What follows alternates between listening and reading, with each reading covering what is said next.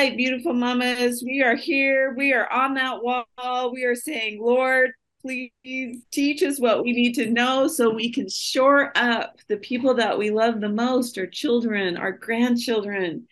It is you being here tonight, these kind of things that justify the heavens to intervene and to heal you, to heal your home, your relationships, your marriage, your communities, your this nation. So don't discount any little effort that you make because God sees it and he will bless you for being here. And so thank you so much. Welcome to our ninth cottage meeting in our cottage meeting series. There's 12 lessons here. I hope you have this purple manual, that you're using it, you're reading it after the lesson, maybe read it before the lesson, that you're sharing some of the stories, the quotes, the little links and so forth with your children. Let's see that first slide, Hannah. We're going to talk tonight about a time to sow, planting seeds or ideas for quality family time and what quality family time looks like and what you reap. You reap an abundant harvest when you focus on making family time quality time. And really, almost any time you're with family, I think it's quality time because we're so dispersed as we go to the four winds of the earth each day when we wake up and the kids leave at certain ages, that anytime you're all together, that's a special experience. So we're here with Moms for America, where we believe that liberty begins at home, that our greatest acts of patriotism that we will perform will be within the four walls of our home. It's great to be with you tonight.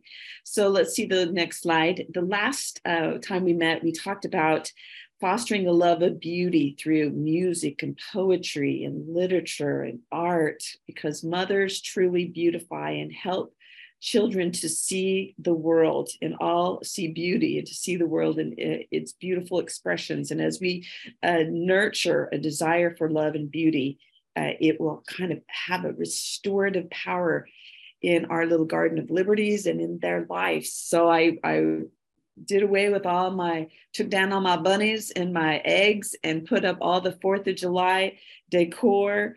And let's see the next slide. When my girls came home and saw it, they were like, "Oh, Mom, we love it. It's so pretty." And my husband said, "Jolene, don't you think it's a little much?" So I know I've done it up right when my husband thinks, "Do you think it's a little much?" But the children love it. And they know that Mama loves freedom and Daddy loves freedom also, actually. And we love these founding fathers. You know, I have a couple busts. That's our backdrop for today. So today we're going to discuss quality family time and traditions in the family, like the importance of the dinner hour. And principles are important to instill in the traditions of the family. We know that what is taught and nurtured in the home today becomes the foundation of societies in the future. We're also going to talk a little bit about self-governance, teaching that to your children, and home management, and such as chore charts or devotions or schedules, or even a little bit of budgeting, what some of these things might look like. Small and simple things like eating together or working together or playing together over time really do make for strong families. We know this, and we know that strong families make for strong nations. So what we are sowing in our homes now, these little routines, we're establishing patterns in our children's lives and in our grandchildren's lives. And these sorts of activities will reap rewards, and they will rise up and bless our families and make them strong. So let's see the next slide. Ronald Reagan said, "All great change in America begins at the dinner table." Do we have that slide? All great change in America begins at the dinner table. Do you think he's overstating that? I don't think he is. All great change in America begins at the dinner table. Let's see the next slide by Lori David, the author of The Family Dinner Hour. She said in her book, The Family Dinner Hour, she said, "Everything we worry about as parents, from drugs to alcohol, promiscuity to obesity, to academic achievement and just good old nutrition, all be improved by the impact of eating and talking together around the table." All right. Do you believe that? Just think, have you seen that in your life? Think of all the disputes that could be settled, the dreams that could be developed, the virtues that could be nurtured, and the relationships that could be fostered if we took the time to sit down and have dinner together as a family. We could solve, I even think, the problems that ail our nation right there at the dinner table. I truly, let's see that next slide. I truly believe that. Do you? Do you think that's a little bit of an exaggeration when, they say these things? These are just a few of the pictures of my crew through the years eating together. And believe me, we've had some knockdown discussions around that dinner table, especially as the kids get older and we're discussing, events of the day or even current events. There was a period there where my oldest daughter was proclaiming to kind of sound like a feminist. And I'll never forget on Christmas morning, we're all, we were at Frank's house. All the kids are, adult kids mostly. And we got into it over, the role of a woman and a man.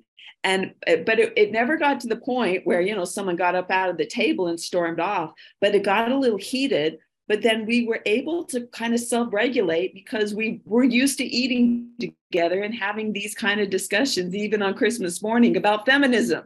And it was interesting to me. I didn't really interject because I wanted to see, how it would go. And I was so impressed. They just kind of disagreed, or they just agreed to disagree because they had been used to, hashing out problems, or sharing experiences, or reminiscing, or talking around the dinner table. Let's see that next slide by C.E. Sargent. He says, it is the influences of home that live in the lives of kingdoms, while parental counsel repeats itself in the voices of republics. The nation really is a magnified home. Do we have that slide? It is the influences of a home that live in the lives of kingdoms, while parental counsels repeat itself in the voices of republics. The nation really is a magnified home. Do you understand that? As you've learned to kind of, bring your will and your natural tendencies in life under submission in the home, you will take that out into your communities and into your employment, and into the positions that you will hold in leadership. And no doubt the voices that you heard your mother and father counsel at home, you will repeat as you sit on councils, as you become an adult in leadership. So in the supplemental material today, in lesson number 9, there's an article called Family, It's About Time. Now, mamas, I'm not reminding you of anything that you don't already know. We live in a fast-paced world, and every day we wake up and we hit the ground running. And just getting the kids to and fro to their activities can, leave us feeling like we're an Uber driver some days as we are running. And, with so many things pulling us in so many directions and filling our day and filling our time for family, finding time for family can be difficult.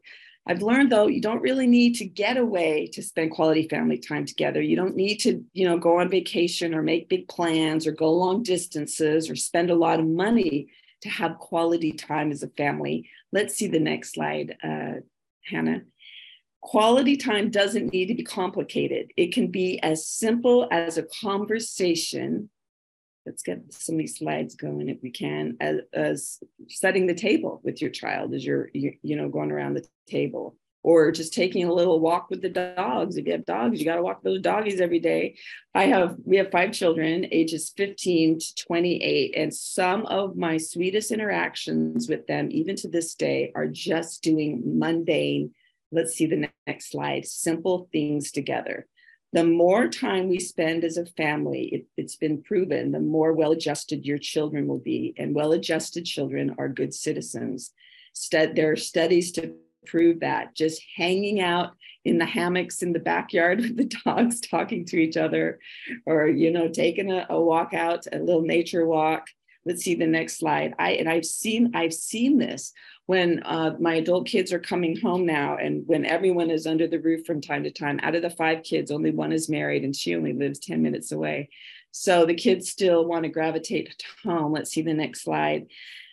When they're all under one roof, and they're all getting ready to come home for Father's Day this next weekend. They always say, oh, this just reminds me of the good old days when we all used to, be here together, and we watched movies late into the night in Dad's office, or, and when it's cold, we would like roast marshmallows every night, it seemed like, and lounge on our couches and read books together. Let's see what the next slide is.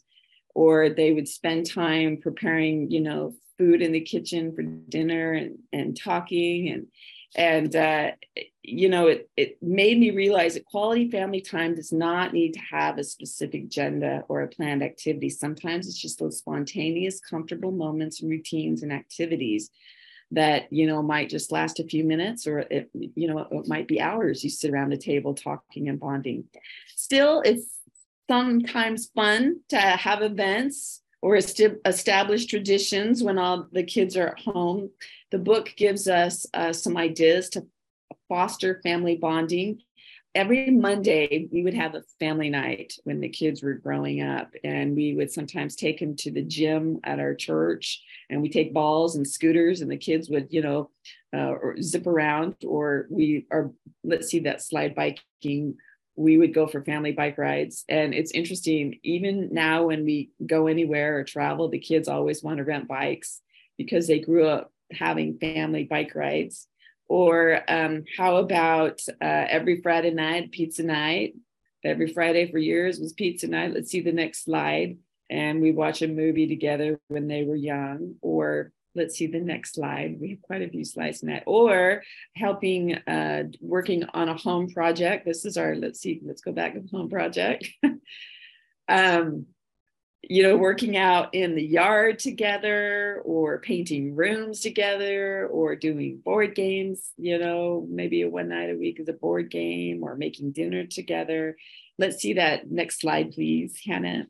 Or my husband loves to make breakfast foods. And so this looks like it was a birthday breakfast. He always makes a big breakfast for all the kids, but even when it's not birthday, on Saturdays, and it's usually, a French toast, scrambled eggs, fried potatoes, apples, scrapple. Do you all know what scrapple is?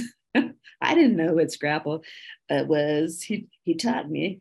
Bacon, and we call them these breakfast bonanza mornings, and they're a little bit of work, but the kids gather around in their jammies and they sit around the table and just enjoy each other. Let's see the next slide. Or how about concerts? Is that something that you do with your children or your family? It's interesting, in so many communities, let's see that next slide, that we lived in, they would offer family discount tickets to the symphony, or to, the theater, even the ballet. Let's hold on here for a minute. And so, when the kids were young, they would get squirmy and they would complain. I'd always bring a stash of chocolates and hold for them out through the concert. But some of those family concerts are shortened. They're only an hour. But as the kids got older, they really began to enjoy them. And as my boys, I've got like a 6'5" and a 6'4" boy, and they're just manly dudes, but they go right along. I mean, for every year they just go to the Nutcracker because that's just what we do, and now they're even taking their dates to the symphony and those kind of things. So, and every time we're together, if we go visit somewhere, they always are like, what's a show we can go to? Let's see the next slide. So the book talks about, going on hikes, or going to picnics in the park, or pitching a tent in your backyard and everyone's sleeping in the backyard, or sleeping on the trampoline during the summer. Have you ever done that? I know we've slept on the trampoline in the summer together as a family, or having a movie marathon. My kids like to do all the Harry Potter movies or all the Star Wars movies, and then, all to get their favorite snacks. And certainly, visiting libraries or zoos or museums. Or did you drive-in movies in the summer? We've done that. We take pizza, and sometimes we see not one show, but two shows, and get home at 1:00 at night. It's important to let your kids plan these little events and these little traditions as well. Let's see the next slide. So we just have one child left at home. She's 15. She's going to be a sophomore in high school. And so every year we've always made a summer calendar, and we made it last night. So there she was. This was just last night. She was like, and you can see June is already, we're already starting to fill it in with some activities and barbecues, and when we're going to go to the beach, and we're going to go to Orioles baseball game, and some of the trips we're going to take. And she's excited, and she was a part of the planning. We want everyone to be all in, and so sometimes it's fun to create a summer calendar together. I do a big poster board and I tape it right there on the refrigerator. I wish I had pictures when the kids were littler. My brother would plan a service project in the community once a month, so all the aunts and uncles and cousins that could, we would get together, and we worked in food banks, in retirement homes. We did cleanup at parks. We would serve food at shelters. We cleaned the Ronald McDonald houses. We picked up trash on nature trails. We painted little old ladies' houses. Now, through the years, probably, I don't know, it feels like it was 3 or 4 or 5 years. I mean, the kids remember these service projects, and they complained and they whined. It was on a Saturday, and sometimes they'd rather go hang out with their friends. But those memories, now that they're 28 and 25 and 23, are precious, as they, forged relationships with their aunts and uncles and cousins, not to mention, how it feels to serve. It feels good to serve. Let's see the next slide. Obviously, from all these little photos I've shown you, when you do these activities, take pictures. When you have some of your little traditions, when you go to the museum or the library, or pictures, and then let's see the photo books if we can. I don't know if you've ever made any of these photo books. You can send your pictures in and they send you these little books. And I've made quite a few of them through the years. And my kids have loved looking at these photo books more so than scrolling their phone. There's something about these little photo books, and set them out so they can remember all these great times and experiences that they've had as a family. If I can, let's just go to full screen for a moment. If I can just give you a little word of caution, you probably know this. It seems like at the beginning of every school year or the beginning of every summer, we have to establish new rules for screen time, especially as the children begin to grow up and discover the world of electronics.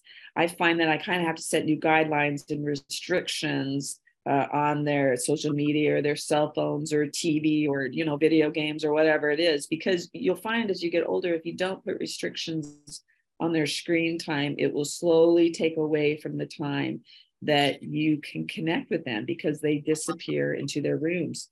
I usually have had my kids put their phones in my room by 9 o'clock at night. Oftentimes I haven't allowed them to take their phones into their rooms. They have to only use their phones on a certain level in the house. And it's hard. It is hard being vigilant about the digital access, the screen time, but that will eat into your time together.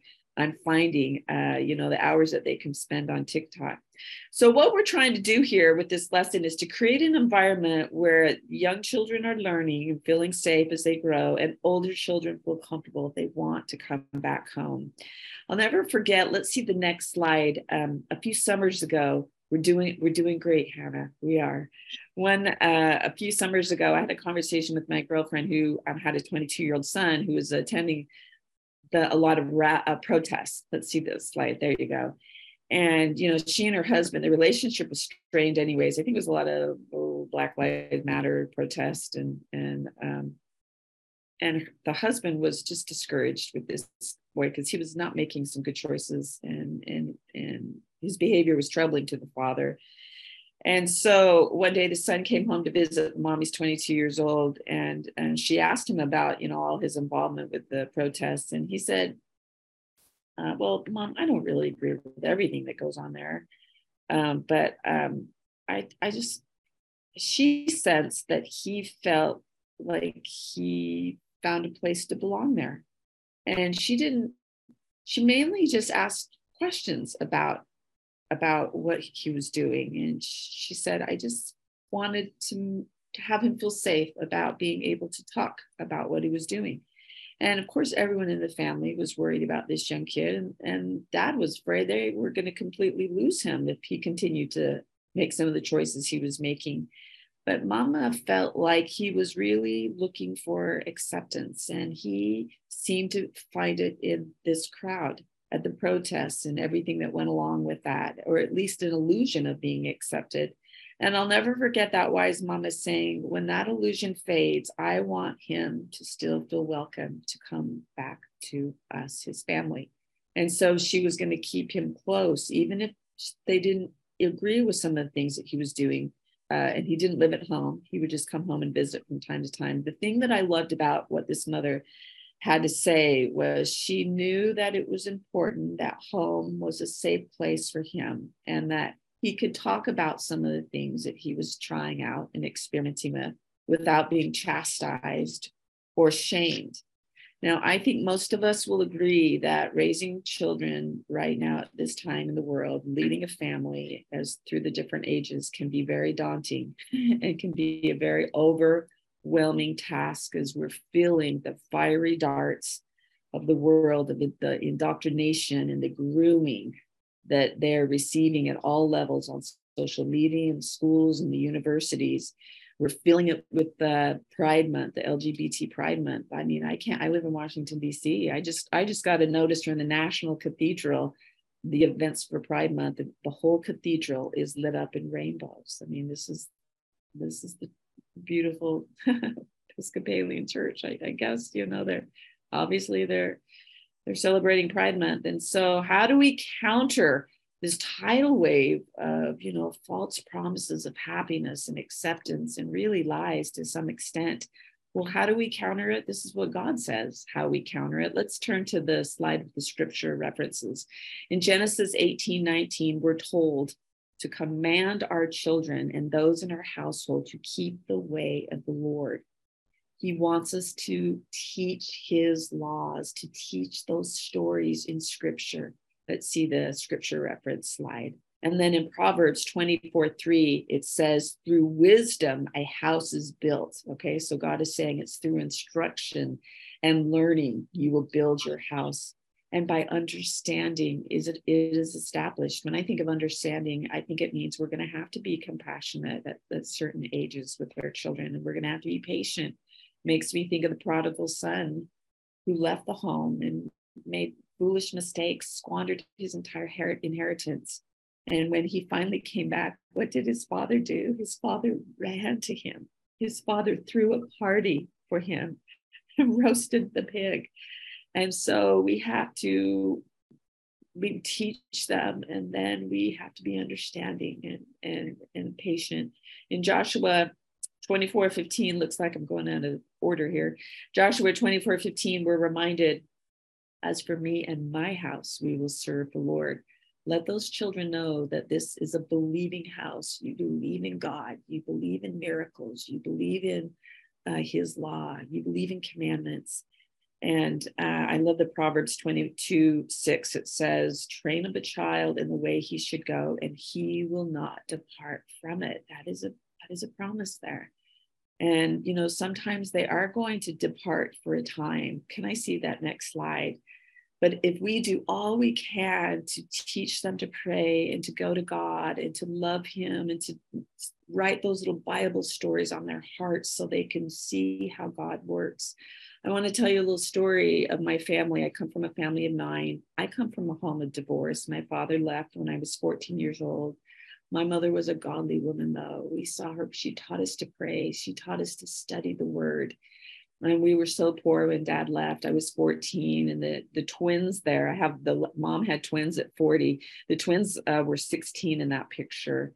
In the white shirt and the brown shirt are the twins. And then my 18-year-old brother, and I was about 22 at that point. I'm not in the picture. My mama was diagnosed with cancer when these kids were young, when they were about 10 or 12.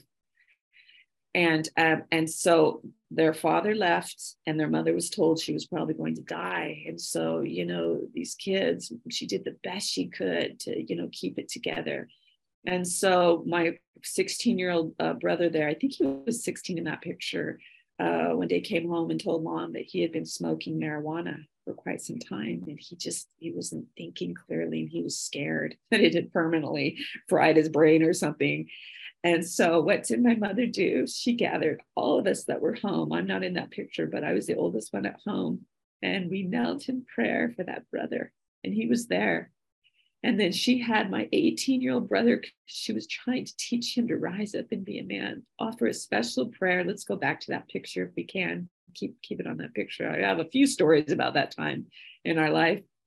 So my 18-year-old brother offered a prayer of healing over that 16-year-old brother. And it was powerful. I will never forget, mom didn't go to the school or to the therapist or, whatever. Her initial reaction was to rally the family together because we were used to praying. She had taught us to pray.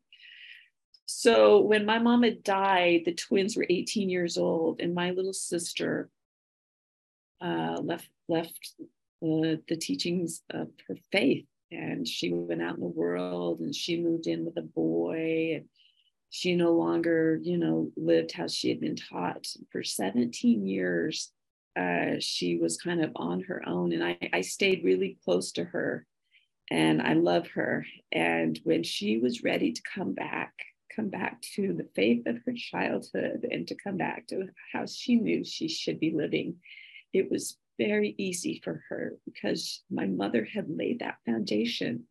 And now 30 years later, there are the twins. They're almost 50 years old, and they are good, godly people. They have beautiful families. My brother in the green shirt there, his oldest daughter is serving church service mission. And my beautiful sister had 2 children, and one boy is autistic and he's 14. She's the best mother, and she takes those children in prayer, and they worship together in the faith community, and she teaches them from the Bible. And so, for a time, the children might depart, but if we have faith and we teach them the things that God has commanded us to, they will return. I have seen it. It is clear to me that God cares about what goes on within the 4 walls of our home and how we teach and instruct our children, our grandchildren who we have stewardship over, because he knows that what we do as mothers, we shape, we mold, and we help to determine their destinies. All right, let's see the next slide. Our founding fathers understood a fundamental principle of liberty in the 5,000-year leap. Principle 21, it says strong local self-government. Local self-government is the keystone to preserving human freedom. Our founders wanted most problems to be solved at the local levels where they originate, closest to the people who know best how to solve them. Let's see that next slide. And they got this from Moses, because our founding fathers studied the Bible and they saw Moses. Moses established the first republic, representative government out of Genesis and Exodus and Numbers. When he brought the children of Israel across the wilderness, there was 3 million of them. And he set up captains over 10 families and captains over 50 families and over 100 and over 1,000 families. And Moses only heard the most difficult problems at the top. Now, when all roads lead in modern times to Washington, D.C. for problems to be solved, we have a problem. When we centralize all of problem solving in Washington, D.C., gradually what happens is it benumbs the spirit of volunteerism at the local level, and people lose their ability to want to solve their own problems. They want to look to the program or to the bailout check, to take care of their problems instead of figuring it out themselves or getting on their knees and asking the Lord. When problems are identified at a local level and citizens are held accountable to rectify and correct it at the local level, it inspires people, doesn't it, to be a part of the solution, as they have a direct invested interest in say, and everyone can kind of pool their ideas and suggestions, and everyone is motivated to improve, because they are directly impacted by what they're doing. So this also applies to families. Instead of outsourcing our problems to the schools or counselors, and I'm not saying, those are not good resources, but our first instincts when a challenge arises is to go within the 4 walls of the home, is to turn to God. We know that, one of the principles is we look to God for not only our freedoms, but for deliverance and solutions. Let the family be the first line of defense, just like my mama did when her son came to her and said, I've been smoking too much pot and I'm scared.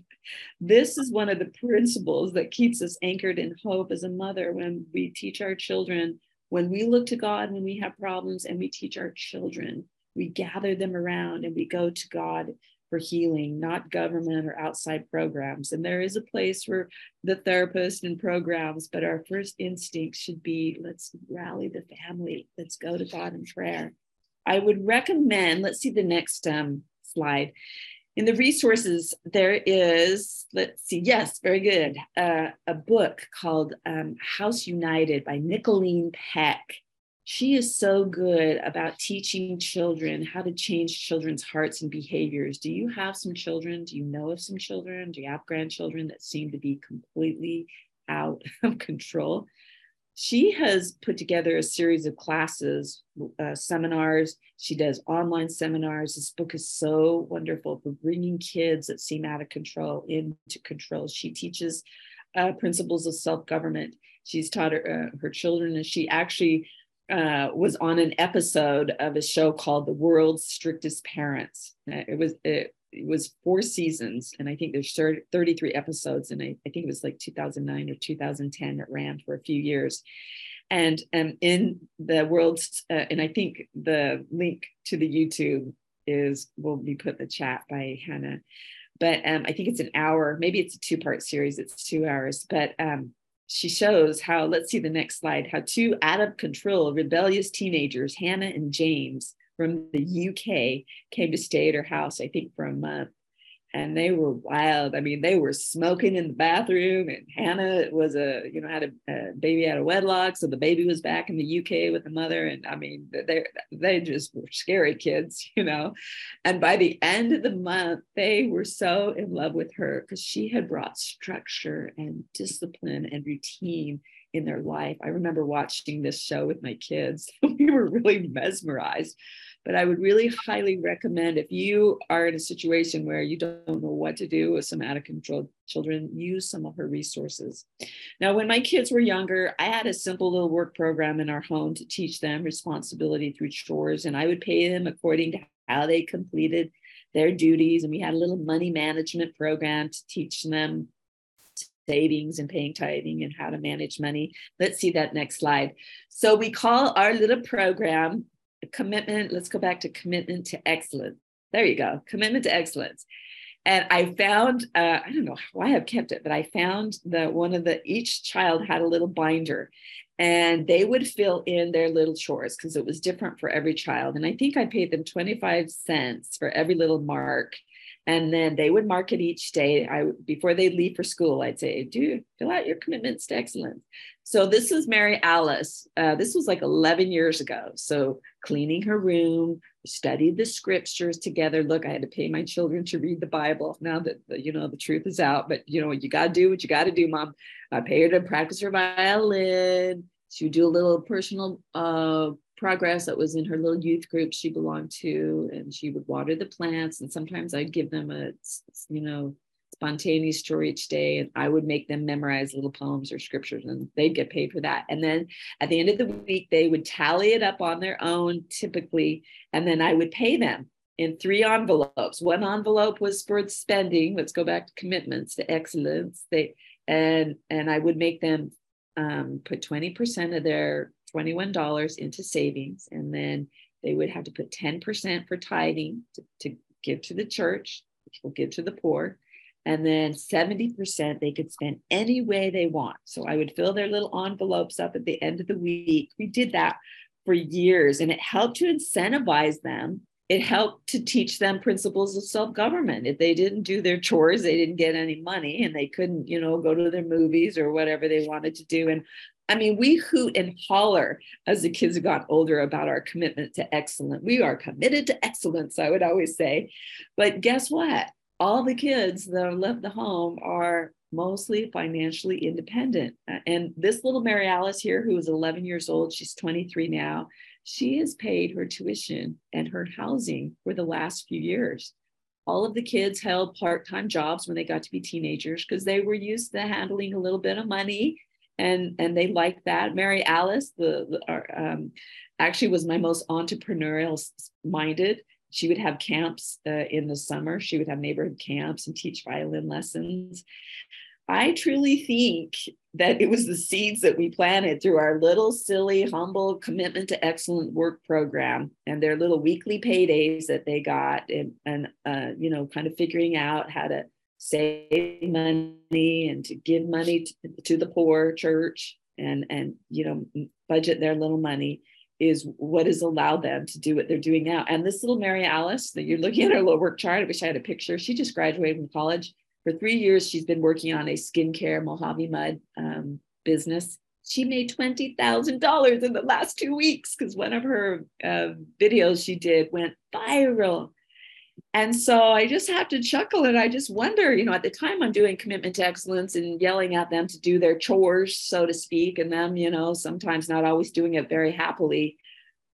10, 15 years down the road, I'm seeing the fruits of this. Simple and consistent family routines and traditions over time help to contribute to a quality family life. What are some of the simple things that you're doing right now that you're wondering if it's going to bear any fruit?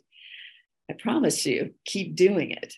Let's see the next slide. In the book, The Promises of the Constitution, another book I really recommend that gives little vignettes of,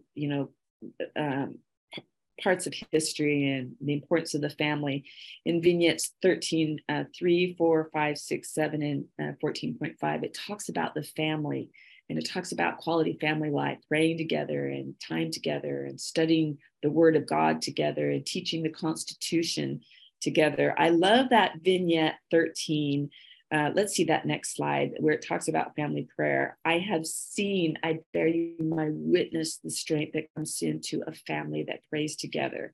Truly, a child who learns to talk with God openly in the security of that family circle in that home will be more secure and will honor God throughout their life. And, oftentimes we would have prayer in the morning. We'd do our little devotional, we'd study scriptures, and we'd do a few other little things that I talked about, and I'll share in a moment. And then we would pray. And sometimes, the kids would find me. And it's funny, even the dogs in the house, when we do our family prayer, slither in. We like to just get in a circle and hold hands. And sometimes we kneel, sometimes we stand, sometimes we're in a super hurry and we have to stand by the door and we just hold each other's hands while they leave. Sometimes we can't.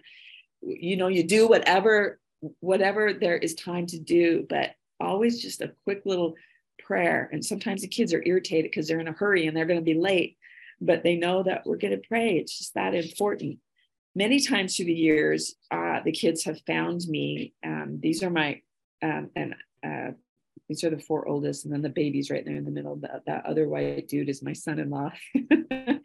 But the kids will find me when they were teenagers, if there was a big game or they were worried about something at school or had a project, and they would ask to pray. I'll never forget a big game. The kid with the braids, Frankie, who would go on to, be a professional basketball player, had a really important game. And he came to me, we were on the stairs, and he said, "Mama, can we just have a prayer? I gotta go. Gotta go get ready for the game." And we knelt on that stair, and he had faith that was going to help him. God loves it when we talk to him and when we lead our children to him through prayer, because God listens and he answers, and he reassures, and he respects the desires that we hold in our hearts. And I have felt that power come into our home as we have prayed together as a family, and my children have felt it as well. You don't have to, use fancy language when you talk to God. It can just be a simple plea, "Dear God," and then just, teach them to say whatever's on their heart, and then end it in his name. Amen.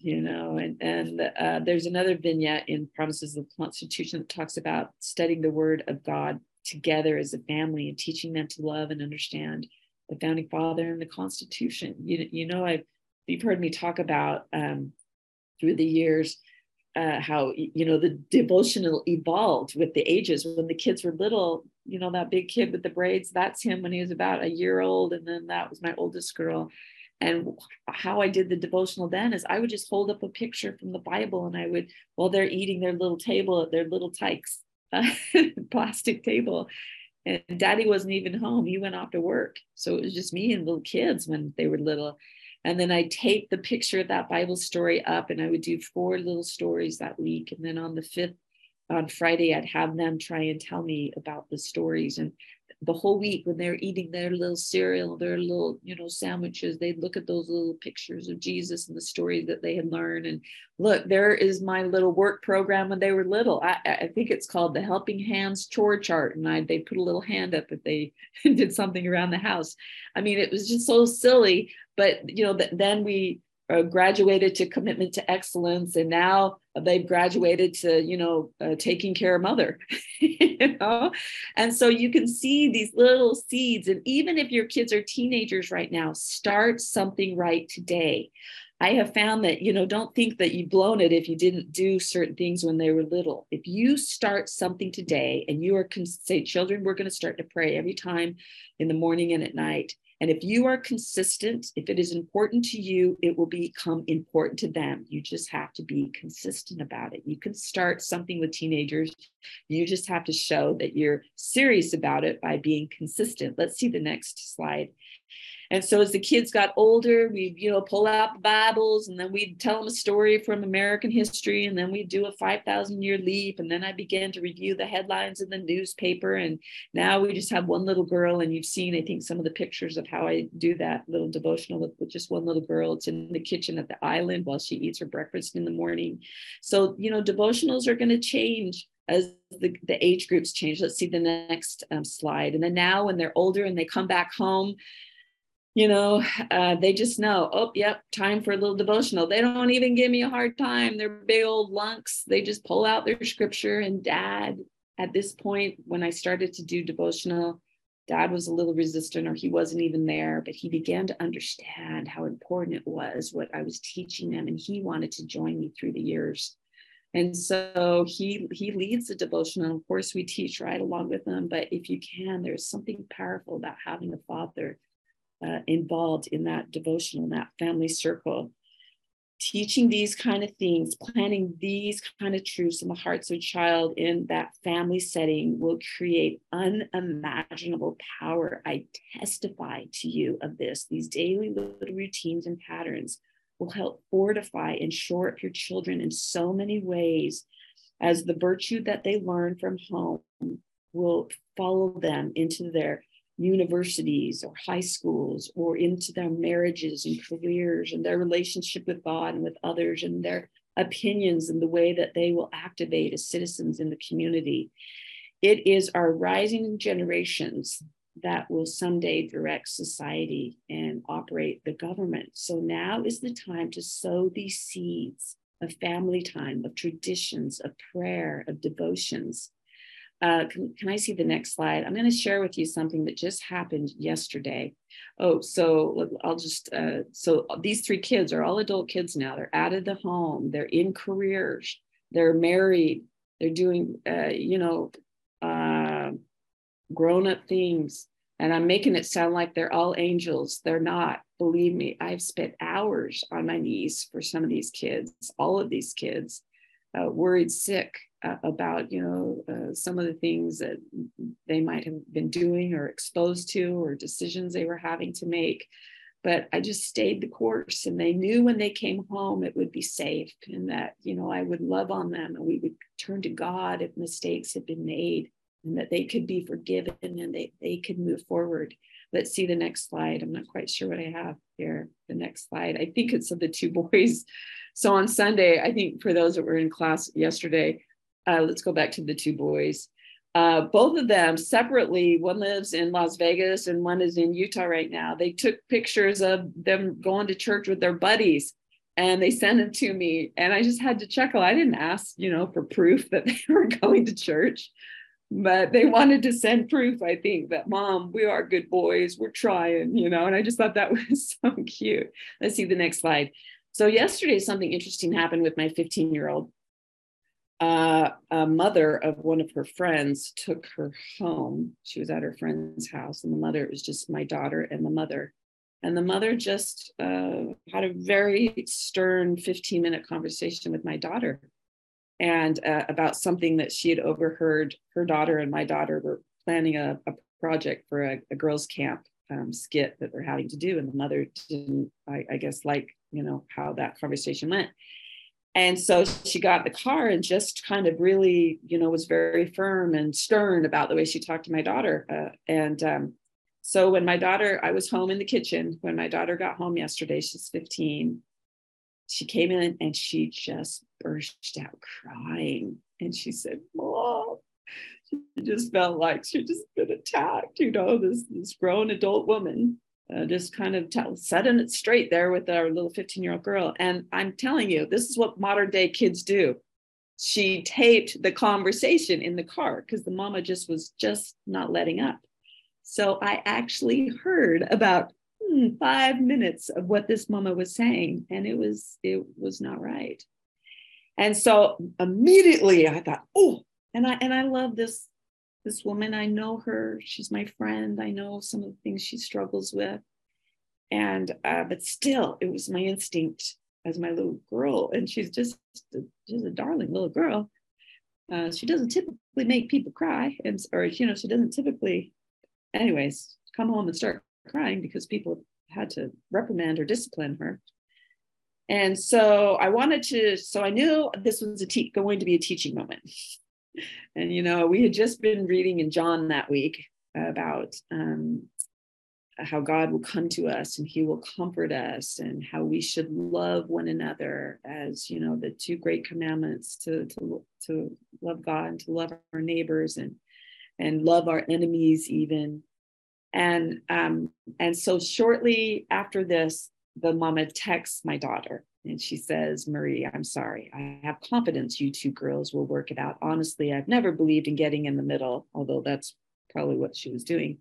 I just kind of lost it today, is what she said. And I heard how she was speaking to my daughter, because my daughter recorded some of the call.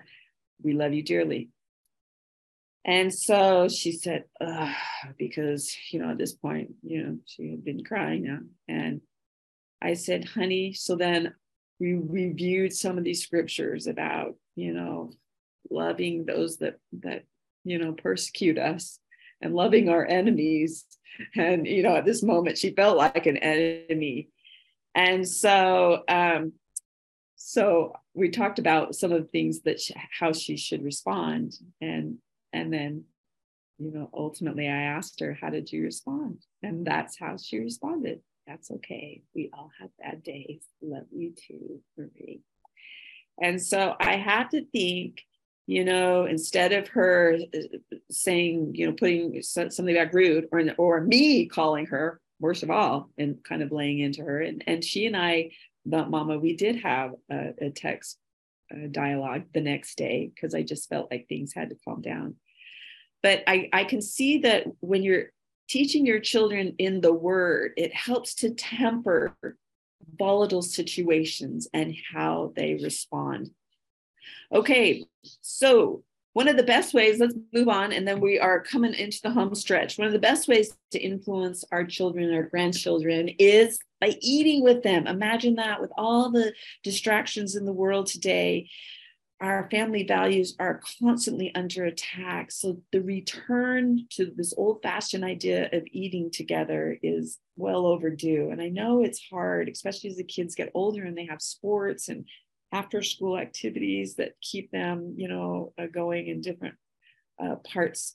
But if it's a priority to you, even if you can, eat together 3 times a week, I think there's a statistic here about eating together.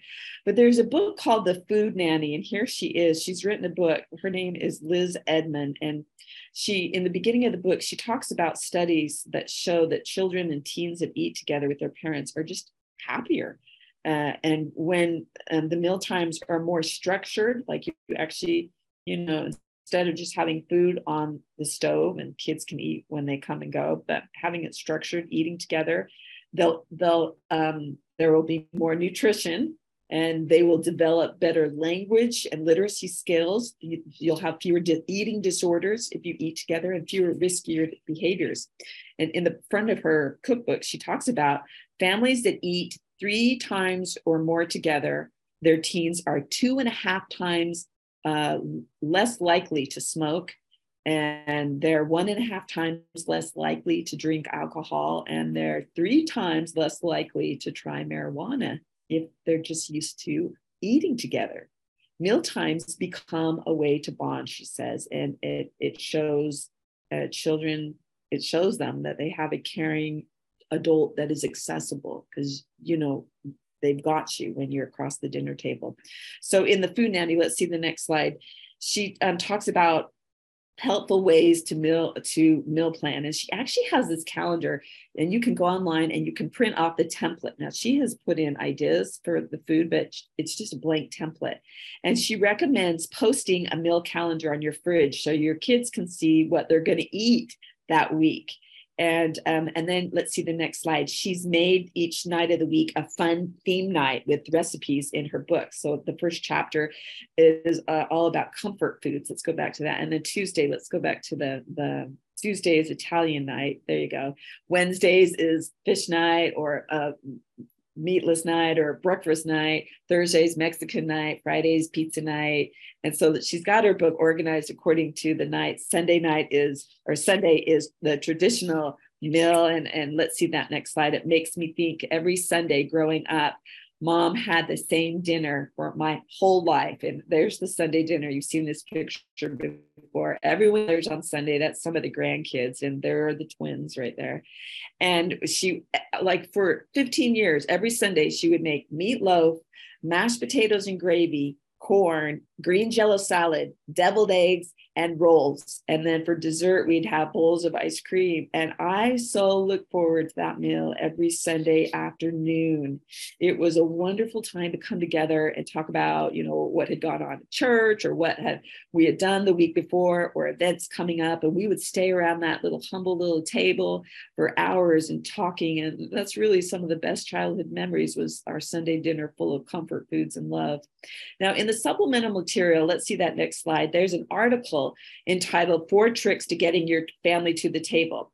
And many a child's character, it says, and esteem has been strengthened through these mealtime discussions, this article points out. And so she recommends these 4 tips. Number 1, let's see the next slide, announce the dinner. Make a habit in the morning of announcing to everybody what dinner is going to be. Let's go back to number 1, announce the menu. And so you could actually, that menu that I showed you, you could print it out, and then I would just write it in.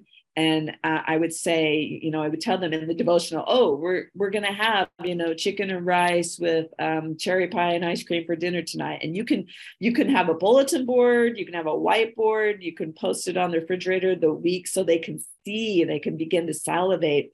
Imagine before your kids go out the door, you told them that, we're going to have chili and homemade cornbread smothered in butter and honey for dinner tonight. Can't wait to see you.